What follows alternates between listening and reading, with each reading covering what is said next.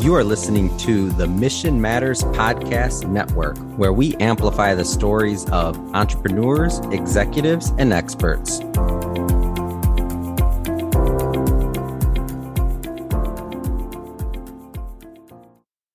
Hello, and welcome to the Real Estate Lowdown. I'm your host, Bill Bymel. Happy holidays. We're into the month of December 2022. It's the World Cup. I am in Qatar. Well, not right now, but I'm recording this right now prior to leaving for Qatar for the World Cup. So it's all I can talk about is soccer for the next couple of weeks while the world tunes in. So amen to that. We could talk a little real estate here today. Today we're going to do a real tidbit, another in our series called the Real Tidbit series. I'll tell you about that. And I'll try not to bore you too much with today's real tidbit topic, but I find it to be a very interesting and important topic for the world of real estate. And it's a term that has been thrown around in many different ways and is used in many different ways.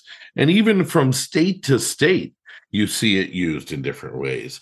Today's real tidbit word is escrow. ESCROW, escrow. We'll get back to that in a second. You know, the Real Tidbit series is designed to really kind of dig into terms, specific concepts in the real estate and mortgage finance market. After all, the Real Estate Lowdown is really creating an encyclopedia of conversations about the world of real estate, whether they are current events in the world of real estate and mortgage finance, or more broad contextual conversations, or just, get to know you interviews. If you like what you hear, I would love it if you subscribe. And if you do subscribe, tell your friends about it. I'd love it if you have a friend that you think I should interview. Hit me up, bill@billbymel.com or bill@firstleancapital.com. Of course, I'd love to just hear from you if you have any comments about the show. And thank you so much for listening. Let's talk about our real tidbit today, which is the term escrow. As I mentioned, this term is used in so many ways, and it's used differently from state to state. So, like, for example, when I was living in Florida, I would think of the term escrow as an escrow agent, most often used where an escrow agent, somebody who's in charge of holding deposits on real estate transactions. But in places like New York or California, you hear them most often saying, we're about to open escrow. And what open escrow really means in the world of the same residential real estate world, but in New York and California, means that you have an executed contract. And now the contract is dictating an escrow period and whatnot. So let's go back to what the word in and of itself means. I'm going to go back to the basic meaning of it, and then we'll kind of dilute into how the various ways that it's used and kind of give you an idea of how we will use it when we talk about it in our real estate conversations and everything like that. So the word in and of itself, by definition, if you use it, the noun version of the word escrow is a bond, deed, or other document kept in custody of a third party or in taking effect only when a specified condition has been fulfilled. Another definition is a deposit or a fund held in trust as a security. I mentioned earlier when escrow agents hold the deposits that we make when we go to buy a piece of real estate. We go place that with an escrow account, right? And that would be an account that's basically held in trust as a security. The state of being kept in custody or trust is also a definition of the word escrow. And the use of that is the board, is something like, hey, a board holding funds in escrow. So now, there is escrow, the verb, which is to place things in trust and in custody. But I think you get the gist of what the word is.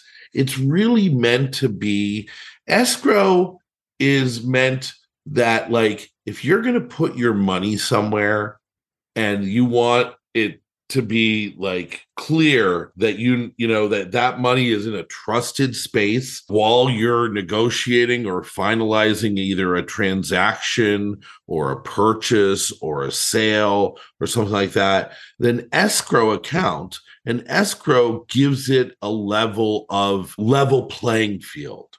That there's a third party that's not interested, that's overseeing the process, that there is a set of conditions that are going to have to be met. And you know what those sets of conditions are.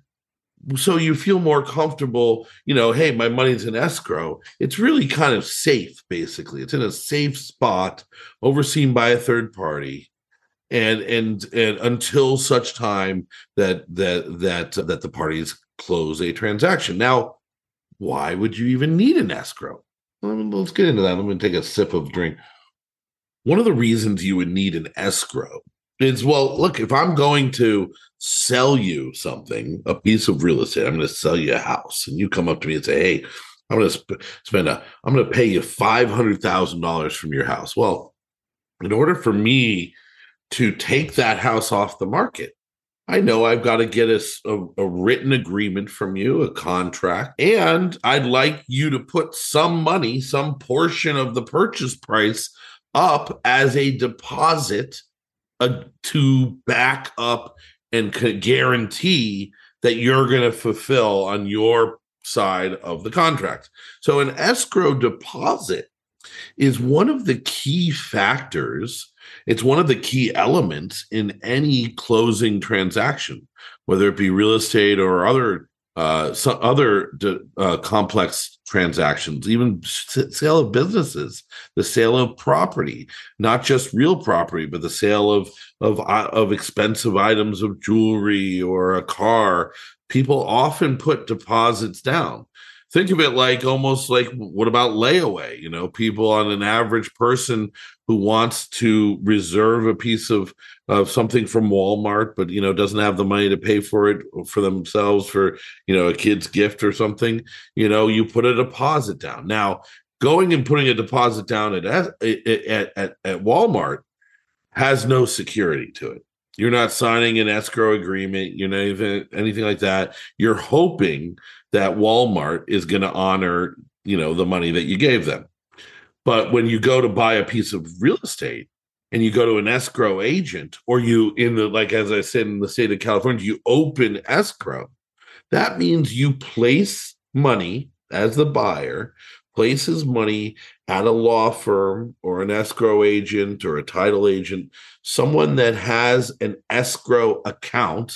By the way, escrow accounts are dictated by a much different set of guidelines than other bank accounts.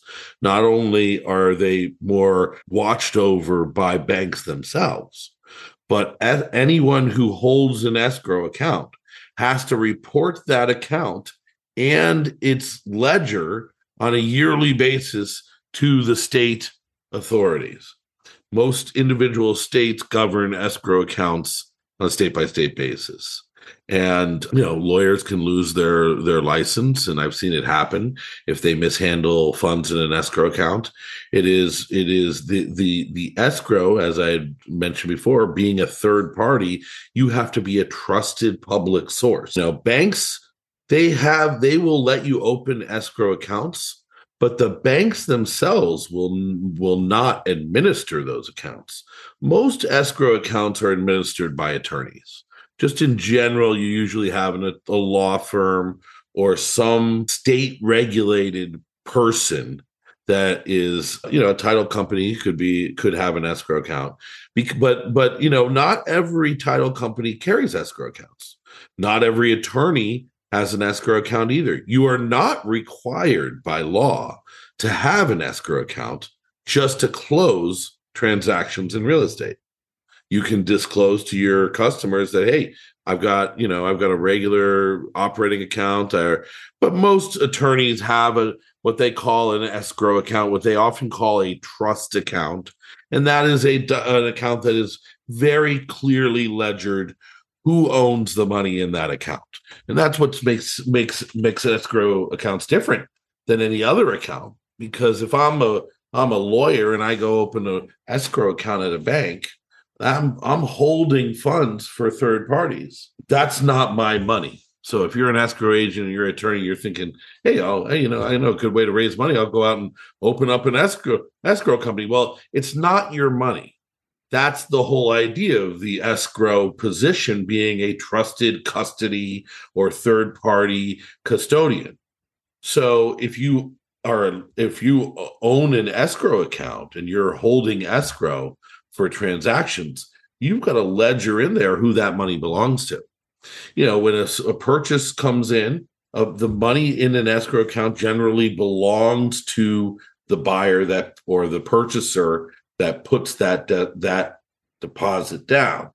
Now, there is usually an escrow agreement, or in many cases, a sales contract that ties to that money that's being held in escrow, and says that there's a series of things that have to happen. If such happens, that those funds now become property of the seller. Or in most cases, escrows close very smoothly. They're a place where funds are held even for 24 hours. When you do a finance purchase or you go to do a closing, you always send your funds to an escrow account, whether it's the bank's lender's funds or your cash funds, and then the closing agent distributes those funds or disperses those funds at the time that you close escrow or that you close the sale of the piece of real estate that's in question. Now, I know that's kind of like a lot to digest there, and I want to make sure that I'm not stepping over anything either. But the key concept to escrow is that it's not necessarily anyone's funds. Take a step back here. I spoke about, certain facts of the contract would now change the property of those funds in escrow over to from buyer to seller. Now, in most cases, that's just simply the closing of the contract. There may be other things that happen that make those like contingencies that cleared, that in theory, the escrow now belongs to the seller, even though it's not in the seller's hands. However, the escrow agents that hold escrow accounts and that open escrows, these closing agents, these are trusted public servants. And where it becomes a little shaky, and where it becomes very interesting, is in the world of escrow disputes. And what's an escrow dispute? Well, an escrow dispute is if you are in the middle of a transaction and you as the buyer, say you want to walk away from a deal. Some sellers might say that you owe them the deposit. Well, you might dispute that because you say, well, you point to a contingency in the contract. Now, you might have it in writing that it says that you as the buyer can, cancel the contract if it is X, Y, and Z. It may be something that is subject to interpretation, in which case either party in any transaction can always go to an escrow agent and say, I want to dispute the escrow. I want to make a claim for that money. If you're a buyer and you just want to walk away from a transaction, you send a cancellation of the contract, you write a letter to the escrow agent, and you hope that they're going to send you back your money. If you're the seller, you've got to agree to it. The escrow agent's got to get both parties to agree to the disbursement of funds. And when there's a dispute, that then gets dictated by a series of rules on how to solve. There are depending on state to state, sometimes the realtor associations get involved.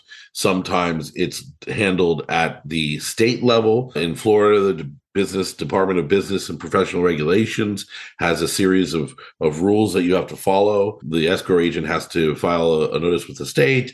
They've got to go out and see if they can get the parties to agree to a settlement. They need to, report that. And there's things such as escrow disbursement orders. There are times that escrow is being held, and it has to be broken by court order. That's another example of how escrow can sometimes be broken. So the bottom line is it's meant to be kind of this like, this safe space, right? A space that you usually would put most of the time when you're talking about putting something into escrow. It involves someone, usually a buyer, putting some series of cash or funds into a bank account that's an escrow account.